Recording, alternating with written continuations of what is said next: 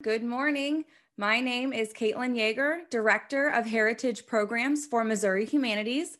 Our mission is to enrich lives and strengthen communities by connecting Missourians with the people, places, and ideas that shape our society. Thank you for joining us today for Chapter 8 of Explore Missouri's German Heritage, the final chapter of our 8-part program series that delves into each chapter of the book of the same title by W. Arthur Mehrhoff.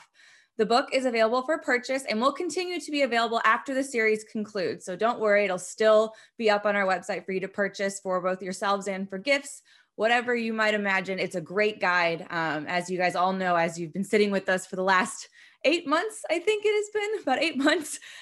So I encourage you guys to consider purchasing the copy of the book that we've spent so much time discussing. I'll go ahead and post that link in our chat box and on the Facebook Live video, so you all can access that if you guys are interested. They're $25, and all proceeds will help us continue to bring public programs like these to Missourians.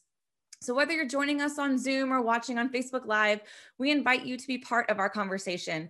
If you're on Facebook, feel free to comment to let us know you're watching or to ask questions for us to consider. And if you're on Zoom, feel free to submit questions throughout the program using either the chat feature or the Q&A feature, and we'll try and answer as many as possible. If you enjoy our program today and are interested in seeing more from Missouri Humanities, please check us out on Facebook or on our website for the most up-to-date information about our events. We also have a membership program where benefits include free books, discounted tickets to special programs, and access to members-only events. To become a member, visit www.mohumanities.org and click Become a Member. When our program concludes, a survey link will pop up on your screen. So this is a little bit different. In the past, I have sent these chapter surveys via email, but this month it will generate on your screen once I end the webinar. So that survey will be dedicated just to today's discussion. But later today, I'll also be sending another email with a separate shorter survey. It's just 6 questions, don't worry. That is an evaluation of the series in its entirety. So I'd really appreciate it if you could all take some time to let us know what you thought of both today's discussion, but more importantly, what you thought of this series overall, whether you tuned in for just a couple discussions or all 8, as I know some of you have. Our discussion today will be a conversation between myself and Arthur, with your questions and comments helping us to guide through as we wrap up this jam-packed series. If you missed any of our last discussions, Arthur is going to start off with a bit of a recap of the publication and why the topics in each chapter were chosen. And then we'll dive into more questions and discussions to kind of wrap up this 8-part series. So Arthur, go ahead and orient us to our final discussion. Well, first of all, thank you everyone for tuning in, viewing, however you're engaging us. And thank you especially to those who've been with us for 8 months. That's a little bit daunting, but actually, when Caitlin first asked me about this, the thought, am I going to make it through 8 months of pandemic? But been very blessed to have both my vaccinations now, and spring seems to be happening here in the heart of the country. So we persevere. Both The Old Man and the Sea by Ernest Hemingway and Moby Dick by Herman Melville are about fishing. But that's where the difference ends. They're very different books. Melville's Moby Dick tells you everything you want to know about fishing or whaling in the 19th century. And Hemingway's Old Man and the Sea is a very tight little, almost like a short story, but it deals with some big issues as well. But it's about, I don't know, maybe 1/10 of the size of Moby Dick. And that relates to what I think a number of you said, why didn't you cover this topic or that topic in the publication? First of all, there's much of Missouri's German heritage that needs to be explored, that begs to be explored, and the job is not done. This is not the definitive work. I don't know if there is a definitive work of 200 years of Missouri's German heritage, covering these 16 different counties, plus Perry County and other great German heritage sites in Missouri. I recommend, if you're really interested, this classic work by Charles Van Ravensway, former director of the Missouri Historical Society, 1973 date. It's well over 500 pages, looks something like that. I've used it to prop up my monitor as well, but as well as using it on many occasions. It's a big, thick book. So if there's something that we missed, I encourage you to check Charles Van Ravensway's The Arts and Architecture of German Settlements in Missouri. But Missouri Life said, you've got about 135 pages to cover Missouri's German heritage. So it wound up looking something like this. It's about this thick. Also has lots of color pictures, which people seem to appreciate. The challenge had been, how do we communicate effectively and within a reasonable time period? Charles Van Ravensway's book took a long time to write. It was a life work for him. I had about a year. So what to do? I'd been working with the Missouri Humanities German Heritage Initiative, Corridor Initiative, from 2015 through 2017, when I retired as the academic coordinator at the Museum of Arts and Archaeology, the University of Missouri. So I was more than ready to retire at that time. And in fact, I did retire. And Missouri Life asked me, can you help us bring all of this research material together? You know, how can we communicate this in a readable, effective manner that still respects the scholarship involved? So my suggestion was, look at something like Neil McGregor's famous The World in 100 Objects. It's a Neil McGregor, former director of the British Museum, used 100 objects from the museum to basically look at the evolution of human society as depicted in those artifacts. And the idea was to find outstanding objects, really rich with, maybe it's the visual interest, maybe the historic interest, but somehow they just resonate and connect in many ways to all the other things that are going on. So that was the approach that we chose. And also, having worked with the German Heritage Initiative's planning process, as well as the symposia that they organized, there were two very important things that emerged from that guided the book. First, the historians there really focused on what's called periodization. What were the key periods in Missouri's German heritage? And we see that really in the pre-Civil War period, the settlements from Civil War to World War I, which was the peak of Missouri's German heritage, where it really took off, and it made a big challenge, I think, to many other aspects of American life. World War I brought about, if not the death of, certainly a retrenchment of Missouri's German heritage. It almost went underground.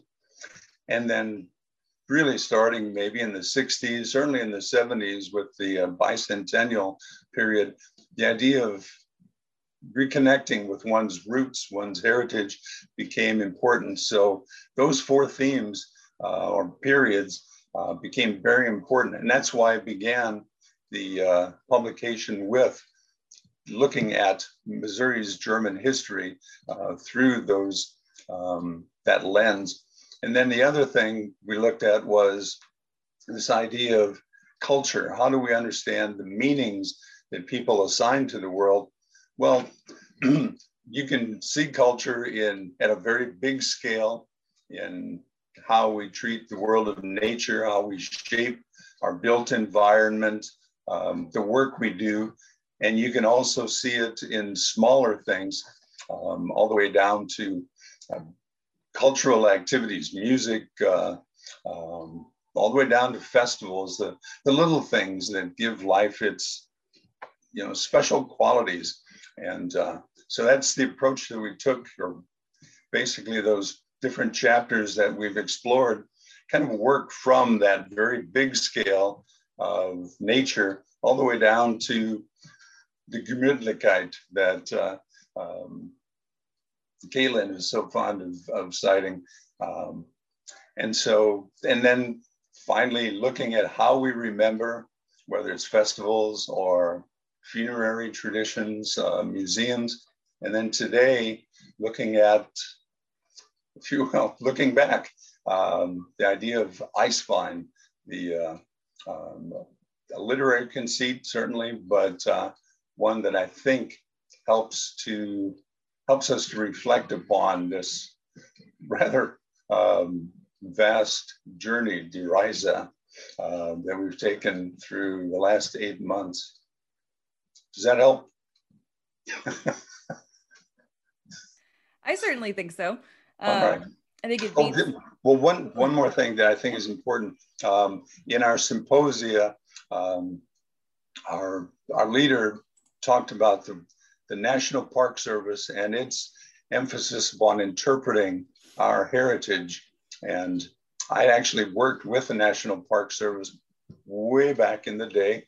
And Freeman Tilden's classic work called Interpreting Our Heritage has been a model for my work, for my teaching.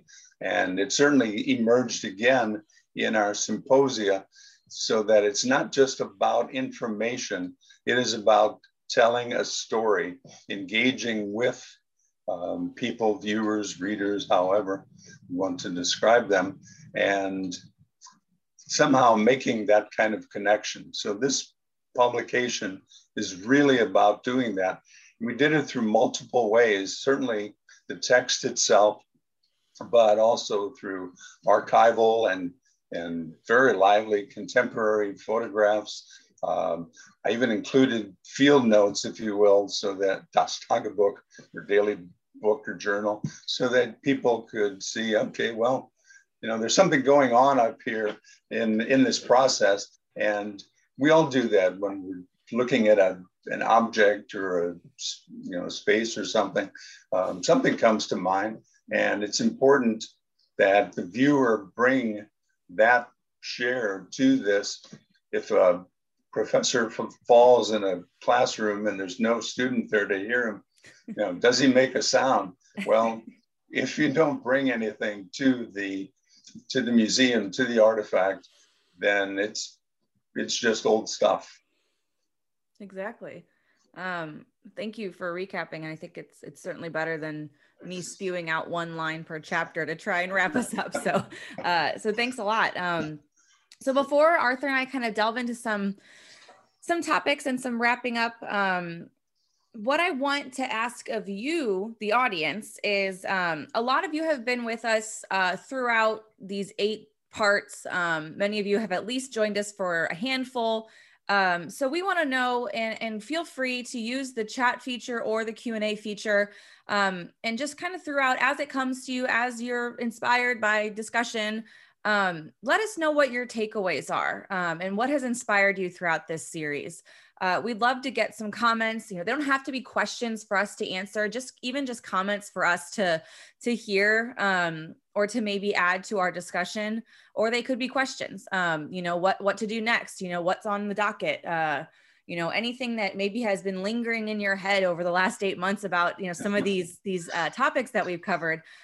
We want to hear about it throughout the next, 45 minutes that we'll be talking. So go ahead and be thinking about that as we're talking, and we'd love to hear from you. Arthur, I think, this whole chapter, I think what we kind of talked about the other day when we were talking about this wrap up is that this whole chapter is kind of a metaphor. You use you use ice wine, a type of German wine, as kind of a metaphor for German heritage and for this book. So you mentioned it a little bit as you were doing our introduction, but I'd love for you to talk a little bit more about using ice wine as a metaphor for German heritage and all the themes we explore. First of all, I want to thank all of you who've actually stayed the course, and ice wine as a metaphor. Even brought an empty ice wine bottle with me for an object lesson. But first of all, I wanted to thank the young graphic artists who worked with me throughout, Kath Scioli, Edward Lang, and Casey Vroman. A picture is worth 1,000 words. And so if I'm putting out 1,000 words and they're putting out one really classic picture, there's a rough equivalency. I suggested some kinds of images, but I think their ability to translate ideas, text into visual images was just incredible. And I owe them a great debt of gratitude for that as well. And I think you can see it in this chapter, especially.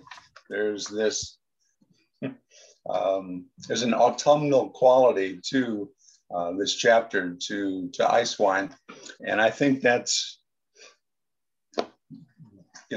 very fair that we have this sort of retrospective look to it.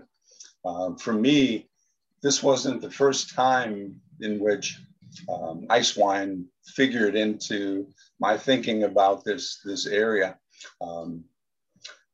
Actually, Charles Van Ravensway's book, 1973 publication date, as you read his introduction, it waxes rather nostalgic. He recalls his own experiences with old timers from the area. And he's already talking at that time about the loss of heritage, of his take on some of the development that was pushing out from St. Louis. Was it fretful, I guess? He saw what was happening, and that's in 1973.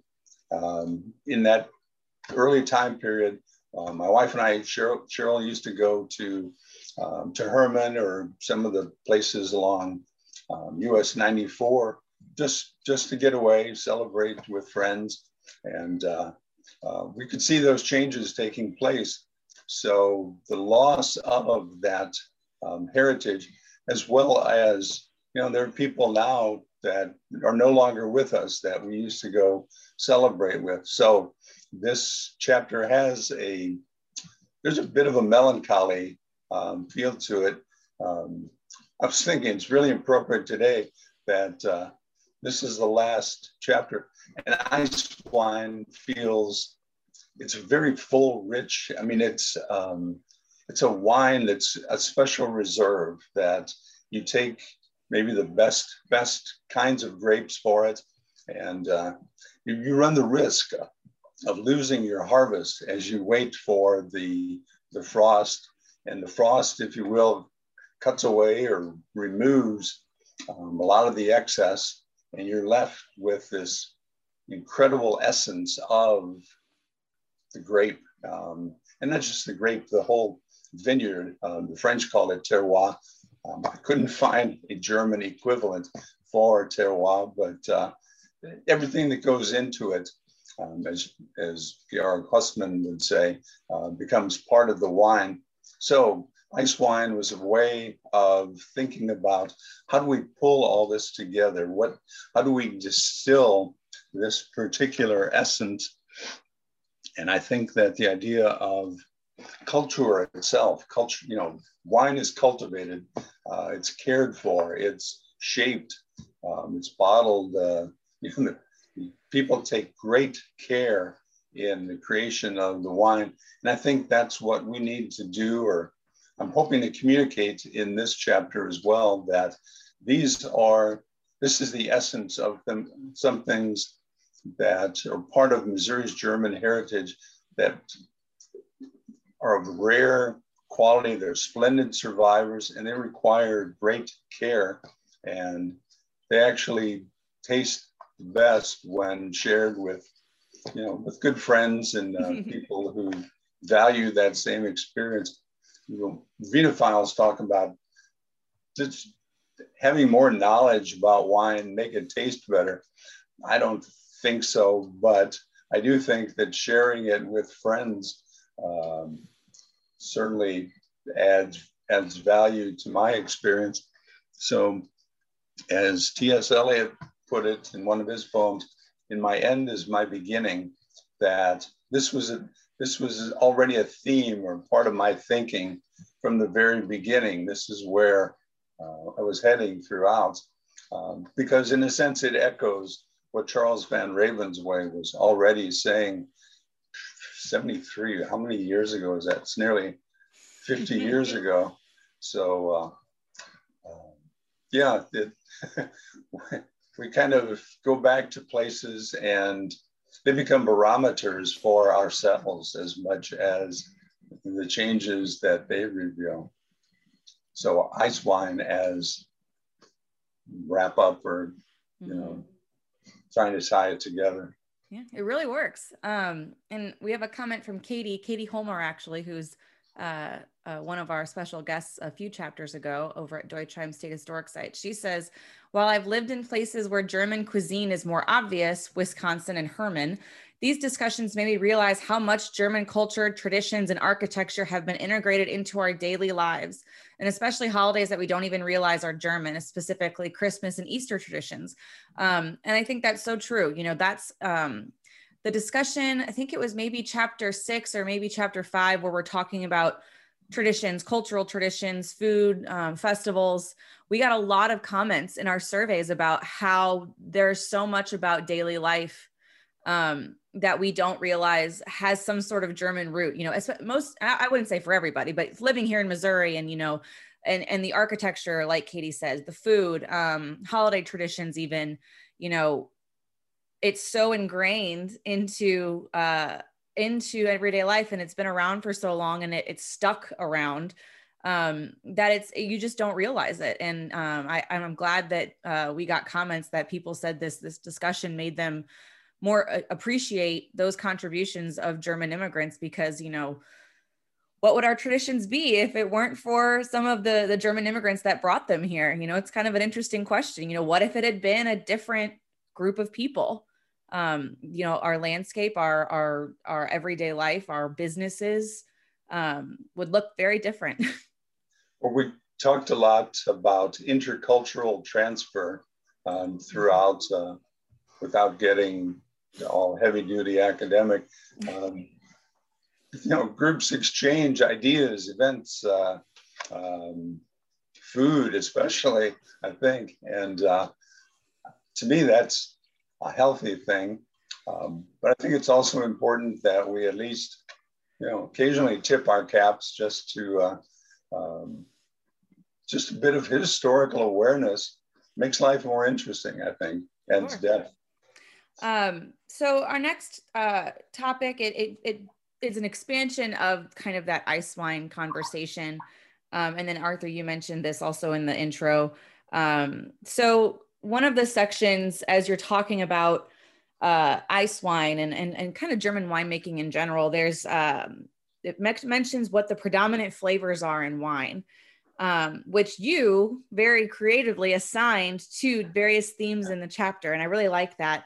And I'd love to discuss some of these. I know you brought up a couple, especially Gemütlichkeit, which Arthur says, I like it. I love that word. And I think what's fascinating about it is that you can technically translate it into English, but there's no one word. Like we say, like it translates to coziness or what is that Swedish word that everyone uses when they shop at IKEA? It's like hygge, I think. It's that feeling of warmth and togetherness and coziness, and it's a very important feeling when it comes to just Germanness.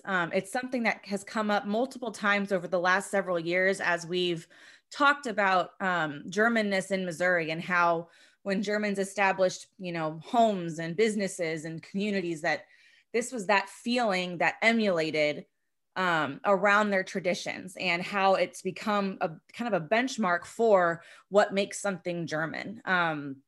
So, and I like to say, kind of like, when you hear that word, Gemütlichkeit, it's like, if you know, you know, but if you don't know, you're really like, what is that word?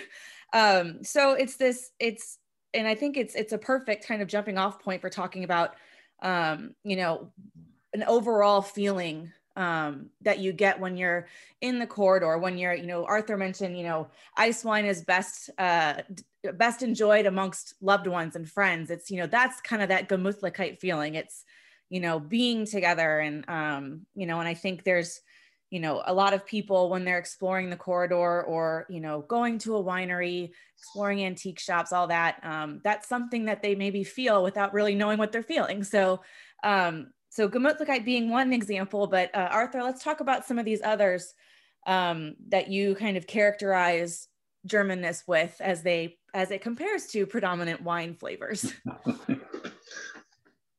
I guess I would pair Gemütlichkeit with Schmerzen, the pain, because wine that's just too sweet can kind of grate your teeth, grate my teeth. But the ice wine at its best has some acidity to it. And I think that we also need to appreciate that the beer garden, I think, or the wine garden, is a great example of Gemütlichkeit, acceptance. And it has a lot to do with culture, who belongs. And I think an issue that we need to consider is, can we extend this feeling of Gemütlichkeit beyond our in-groups, our close family and friends and people like us, in order to embrace others and find their traditions as well. And I think that also looking at the Schmerzen, the pain, in Missouri's German immigrant history also should help us appreciate the struggles. We've seen what happened to people like, the idealistic young Paul Fellenius, trying to help, create a new Germany here in America. We saw what happened to George Bayer, as his own group. People kind of scapegoated him instead of saying, wow, it's pretty hard to establish a new settlement on the Missouri frontier in the mid-19th century. So I think that keeping them in balance is part of the challenge. And at its best, I think that Missouri's German heritage does offer that sense of Gemütlichkeit. And as Katie, I guess, referred to, how that's been extended to others as the holiday celebrations at Deutsheim State Historic Site appealed to people more than just of German heritage, although they still have some special traditions there. But people love to come and see the trees, the ornaments, the traditions there, the songs, and they go, wow, that's, so I didn't know that song was German. So I think that's a good example of how it widens out to embrace others. Turns out that I have my great-grandfather's brother died at sea when coming to America. He was buried at sea. So I think it's also important to remember the struggles that these people went through what does it take to give up, you know, your previous world, your previous existence, and try and start over? I think there is some applicability in our own, as we deal with immigration today. I think that learning from these experiences doesn't tell you where you have to fall on any of the issues, but a bit of historical awareness, the role of the humanities, I think, can open us to new meanings in dealing with contemporary issues. So that sweetness and acidity balance, I think, is very important, so that we don't just, you know, drink the sweet wine, that you know, we appreciate all the flavors there.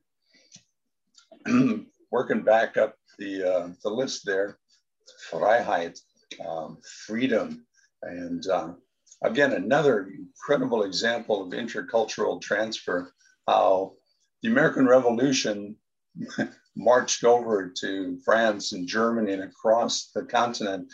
And a lot of the people who came to Missouri in the early 19th century were inspired by this revolutionary fervor, and in a sense were adapting or interpreting that heritage to their own. So Freiheit became for them a real model for what they were looking for in America, and they appreciated the opportunities that it afforded.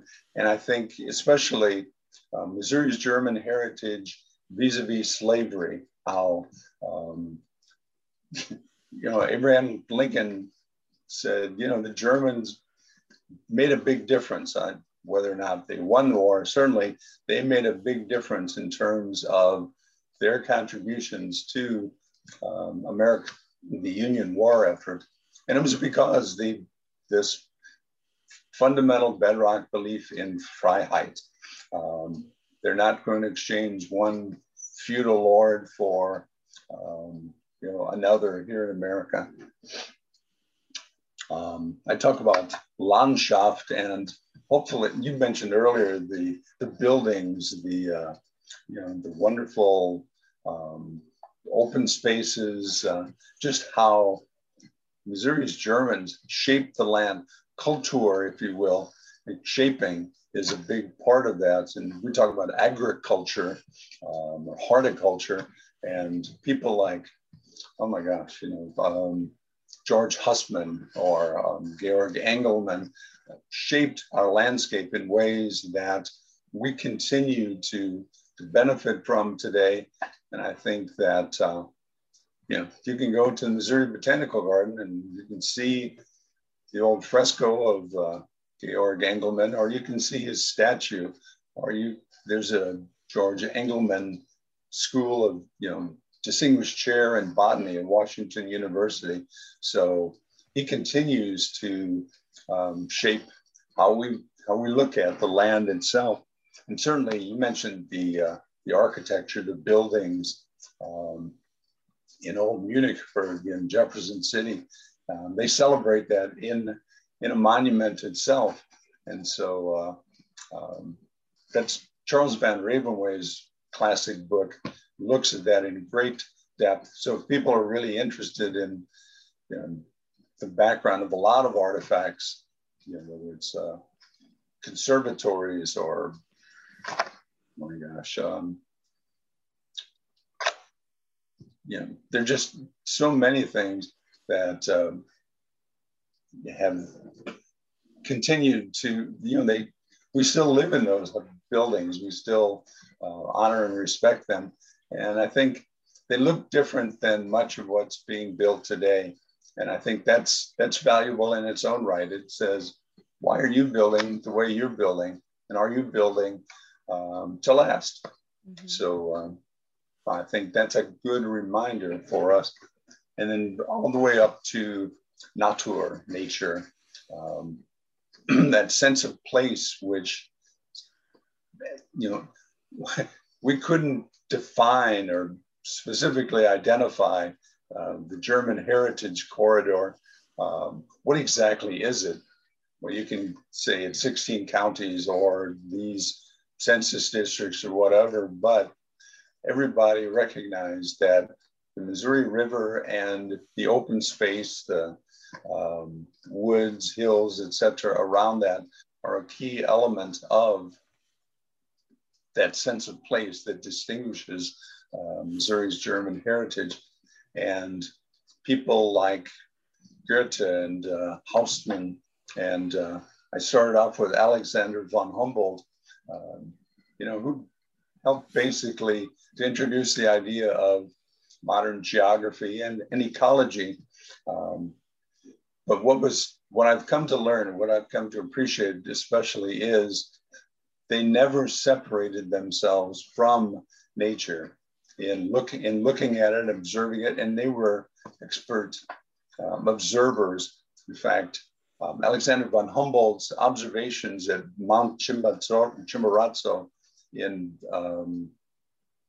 Latin America are now being used to identify where the climate change, because they identified what was happening at this footage and that footage and that footage, and now 200 years later, it's being used to identify where those creatures are going. So those attitudes or approaches to nature continue to benefit us, and the idea that we shouldn't separate ourselves from the natural world, shouldn't just treat it as a commodity, but that we're part of a living system. And so the question is, so how do we live in that living system in ways that are respectful to both our culture and to the natural world? So there's a lot going on there. Mm-hmm. Well, and I think that helps us. That helps us transition, because we spent the last several questions talking about how a lot of these themes represent the past, and how they compare to the present, how they carry over into the present, which I think leads well into kind of something we wanted to discuss, which was how our state's German cultural heritage can help us thrive here in the 21st century. I think history kind of has this reputation of people thinking, why should I care? It's already happened. It doesn't affect me now, when it does. And I don't have to tell you that, and you don't have to tell me that. But, I think that's kind of this stigma that's put on history, is that it's boring because it's already happened. So what difference does it make? And I think that the important thing about this book is that it doesn't just present the past, it links it very well to the present, to places we can go visit today, to people that have a lasting impression, and to cultural traditions that we still see today, that we still practice ourselves, as Katie mentioned in our chat box. But I think the important thing to remember is,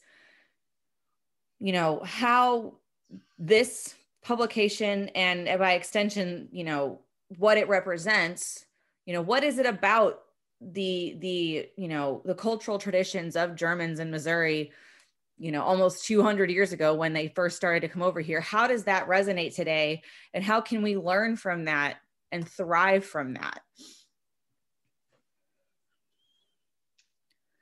One reason I use the term heritage rather than history is, one, people's associations with history very often reflect their high school history experience. I was very lucky in that respect, but not everybody else was. And with all due respect to football coaches, that's not necessarily a good combination as far as teaching, for teaching history.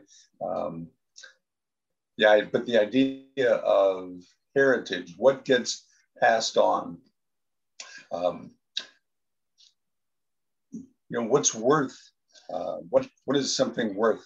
And I think that's where the Antiques Roadshow image became very valuable. That wow, this old thing, is this valuable? Or all of a sudden it opens up, and you may have an heirloom, or if nothing else, you have a great story that connects you to, I don't know, your ancestor or something like that, which is another reason why the oral histories and the digitization project that you have underway as part of the German Heritage Corridor Initiative, I think is so important. We've seen that when people start talking about something, very often they don't really know going in why it's important or what the connection is. But through this process of reflection, dialogue sometimes, or just looking at the object, all of a sudden they start to make the connections. So sometimes it's just a matter of stopping, reflecting. Hopefully this publication will help people maybe reflect a little bit more on some of those ordinary things around them, or some of the special things that we've come to take for granted. The Alexander von Humboldt statue, who was that guy? Well, if you check it out, you'll find all sorts of connections. So heritage, what's worth passing on? We're not going to keep everything. We're not going to just live in the past, but hopefully there are elements of that past that will live in us, or should live in us. And that's really what this discussion is about. That's what the humanities are really all about. What has meaning? How, whether it's through study of history or literature or the arts or archaeology, geography, the meaning of our experience. If nothing else, this pandemic has taught me, pay attention and value things differently. And I think that I've been forced to slow down, as many people have, and maybe see connections or value in things that I might have rushed by before. So hopefully that I can't really tell people what they should value. I've identified some key things that give this ice wine a unique quality for me, but taste is very subjective, and people may find other things, or their taste may differ.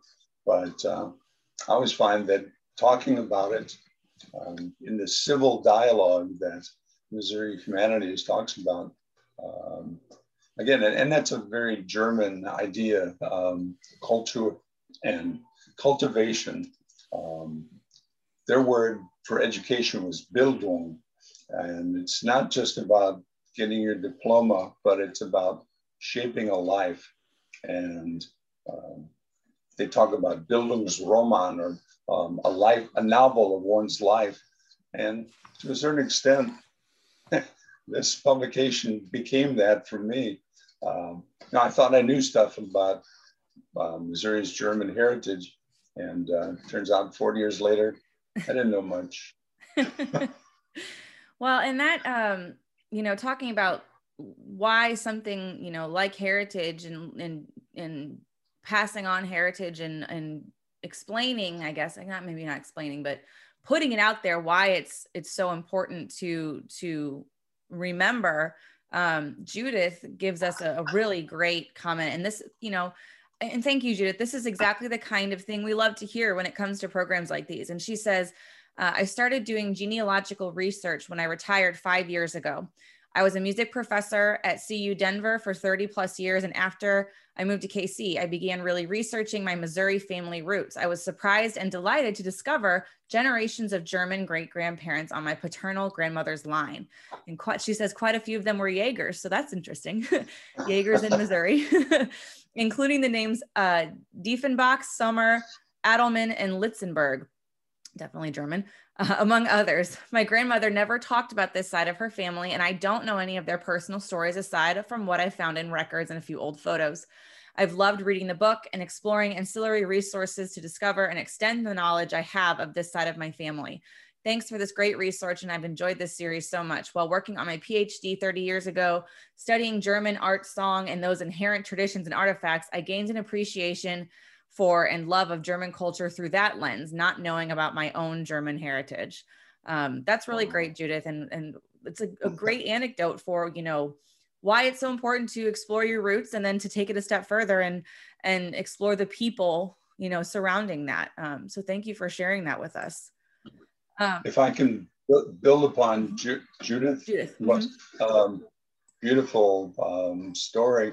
I had the opportunity to sing with the University of Missouri Choral Union, and one time we did excerpts from Richard Wagner's Die Meistersingers, and Wagner took this old story, this tradition, and long story short, the singing competition was all bound up in tradition and rules, and you had to do it this way. And the Meistersingers, because of a love story, wound up creating a new song that respected that heritage, but gave it new life, new vitality. And if you sang it, you know, it was pretty powerful. Words don't do it justice, but giving voice to those elements that still speak to us, but giving them a form that speaks to us today. No easy feat, but otherwise, in our contemporary society, we're just kind of bouncing from one thing to another, and to have a certain amount of groundedness, I think, would be valuable, especially for younger people. Mm-hmm. So, Judith, thanks for sharing that, and I'm glad you found something of value in the publication, but also in your Missouri German heritage. And Sharon asks a question. I don't know the answer to this. Arthur, maybe you do, but I think this would be something interesting to explore. Are all regions of Germany represented in the Missouri German corridor, or is there any region or regions that seem to have more immigrants? So the second part of that question, I think, might be easier to answer, because I think, you know, you can look very easily at places and kind of know where in Germany they came from. Oftentimes they named it after where they came from. Hamburg, Westphalia, places down in Perry County. There are, you know, Perry County is a great example of a place where your immigrant group from where you came from in what was, you know, the German provinces is still a part of your identity today. You know, they have a big Baden German population. I know they had Saxon Lutheran Germans that left a major imprint on Perry County and by extension, Missouri. I know we have a large group of Hanoverian. I think Kansas City's sister city is Hanover. And then more contemporarily, you know, we get, you know, cities like Stuttgart have sizable immigrants that, you know, came here. But as you get into more contemporary times, it's not so much immigrant groups from an area, but more individuals or families. But I don't know about every province. You know, my immediate reaction, just because it's so definitive to say yes, is probably not. But Arthur, if you know differently, I mean, I couldn't even name all the German provinces. So, yeah, that's a big question, and I don't want to, you know, misstate or pretend that I know. I do think that there's a real connection, though, between immigration to America and in Missouri and industrialization or religious persecution, conflict in well, it wasn't even Germany, really, much of the time. And then German unification also involved creating a German national army under Prussian leadership. And I can tell you that my great-grandfather, August Christian Friedrich Mehrhoff, wasn't real keen on that. And I'm sure that there were a lot of others as well. So I think if you track what was happening in Germany as far as industrialization, urbanization, and religious conflicts, political religious conflicts, I think that there'd be a strong correlation there. So perhaps less immigration, maybe from what's now southern Germany, but there's certainly people from Bavaria, or those customs, that part of culture has been incorporated. So the blanket statement would be wrong. Actually, thank you, Petra. It's nice to have a professor of history also in our attendees. Petra DeWitt, who is also one of our special guests, says her answer would be yes, although she has not come across anyone from, and I'm sorry if I butcher this, Palatinate. Westphalia and Prussia is the largest representation. Bavaria was well represented. Okay. So thank you, Petra. If anybody else has any information, yeah, feel free to put it out there. We appreciate it. So I hope that helps answer some of your question. And it's also, that's a great jumping off point for some really fun research to do for somebody. So I want to spend just a little bit of time before we wrap up, because we're getting close. We have 3 different communities, organizations, businesses that helped support this publication. I just want to call those out and spend a little bit of time just discussing, mentioning why, these were such important sponsors and why they weren't just chosen or solicited, for no reason. So one of them obviously is Herman. The city of Herman was gracious enough to help support this publication.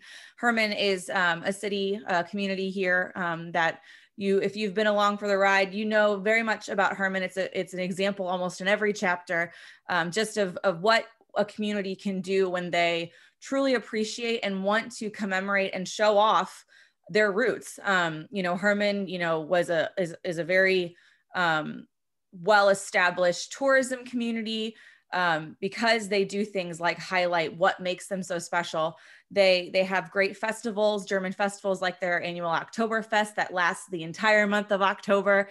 They do a great Mai Fest in the spring. They do a Christmas festival. They do a Wurstfest in March. So they really see it as incredibly important to not only have these community events that help share that cultural heritage and of course, give off that feeling of Gemütlichkeit, but they just like to say Gemütlichkeit. Yeah, I do. But their architecture, they're very, the whole downtown area is on the National Register, for its significance. So we are very appreciative that Herman saw this book as something to invest in, and we in turn are very grateful to help tell people to go visit them because of all the great things that they have to offer. Another also being mentioned Deutsheim State Historic Site. Yes, absolutely.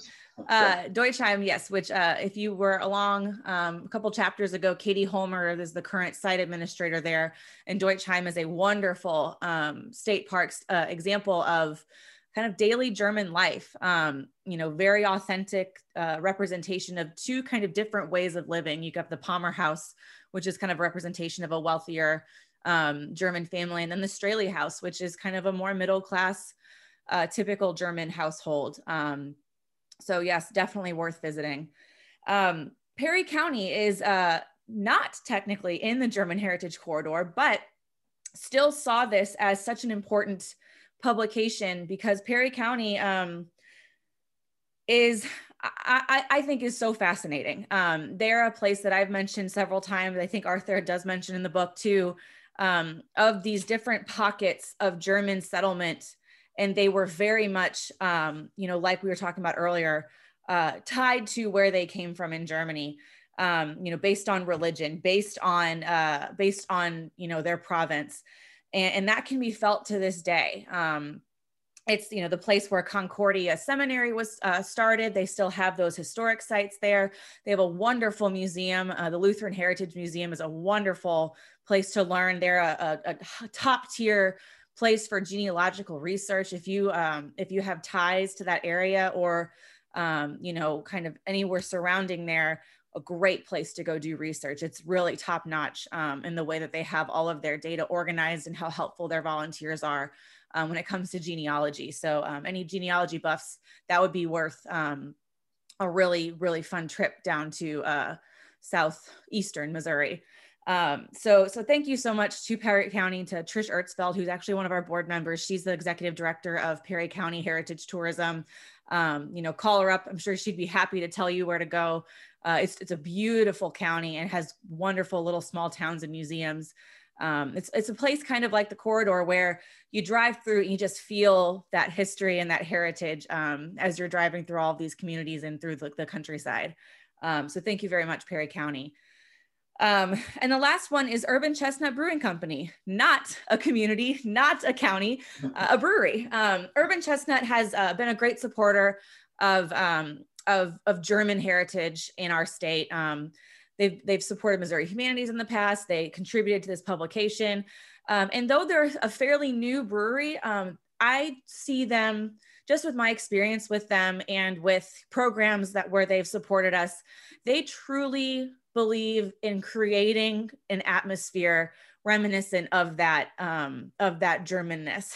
And I'm going to say it, of that Gemütlichkeit. If you've ever been to Urban Chestnut Brewery in St. Louis, the beer hall is set up very similarly to what you'd see a beer hall kind of in Germany. They're big communal tables. It's meant to have this atmosphere of togetherness and not, segmented tables like a restaurant would be.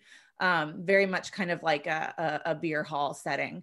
They brew really great German beers, and they serve really good German food. So I think that it is kind of something Arthur and I talked about today, is that, Urban Chestnut might be different from those other two sponsors we have in that they're not a German founded community, but they are interpreting German cultural heritage in their own way, in a more modern way, in doing things like brewing special reserve or special German beers and serving their variation of authentic German food and creating that atmosphere of something like an Oktoberfest or a German beer hall, that togetherness and that community feeling. So we're very appreciative of them as well, and encourage you all to visit them. Really good beer, really good food. I really like them. So those are the three people that we wanted to make sure that we mentioned today. But kind of as we wrap up, we're going to talk a little bit about what you guys can do now. Just because this series is over does not mean that's all there is. What I really like about how Arthur handled this publication is that he does a really good job of not giving it all away. He mentioned Charles von Ravensway's book, which is 750 pages, where he's talking so much about material culture and cultural heritage, and he truly wanted to get as much in there as he could. Whereas I think Arthur took this opportunity, instead of saying like, wow, I could make this a giant book, and Missouri Life said, nope, you cannot make this a giant book. We've got 150 pages and let's go. He did a really great job of picking great examples, but like I said, not giving it all away. It's kind of a teaser and telling you like, hey, I'll tell you a little bit. Now it's your job to go out and to learn more. There's so many examples of places to visit, businesses to spend money at and help the local communities shop local. But I think that, like we've got examples like Judith, it's an inspiration, I hope, to learn more. If you've been along for this whole ride with us for 8 months, it means you care a little bit, or at least that each time you're coming back because you're learning something and feel like you want to learn more. Or you were restricted to your house. That's also a possibility. I'm sure that was probably the case earlier on for a lot of our programs. Hopefully, what else are we going to do? Yeah. But I think that's something so important about this book, is that it's a great guide. It tells you places to go, but once you get to those places, there's going to be so much more for you to learn and so much more to explore. So Arthur, anything else that you would like to add to that? What people can do to continue this, I don't want to say education, but it is education, to continue this engagement with this German cultural heritage. Die Bildung, the life education. It's a very German thing to do. The use of historical societies and museums and lyceums and, discussion groups in order to continue our education. So I think the Missouri Humanities and the German Heritage Corridor program is a great example of that kind of Bildung. So again, it's all of a sudden it's lost in the larger framework of things, and that's fine, but it continues to feed into our lives today. And I'm just so grateful to have been part of this. And I can't tell you how much I appreciate working with this young scholar and road warrior. We've visited quite a few communities over the years, and one day, hopefully, we will again. And so I refer to myself as their Alta professor, the old professor, and it's so exciting to have someone like Caitlin who cares, who gets it, is bright and engaged, and feel like a lot of the things that I've valued and worked for get carried on. She'll interpret it. Shucks. Oh, shucks, yeah. Well, thank you, Arthur. And I know that you wanted to end with kind of calling attention to those last couple paragraphs of this chapter. They're very spot on, very poignant. So if you'll all bear with us for a couple more minutes, Arthur's going to read those last couple paragraphs, and then I'll go ahead and conclude. So Arthur, if you'd like. Like Abraham Lincoln in his first inaugural, I'm reluctant to close, but I probably couldn't have done this on my own, so I just decided I'll read this.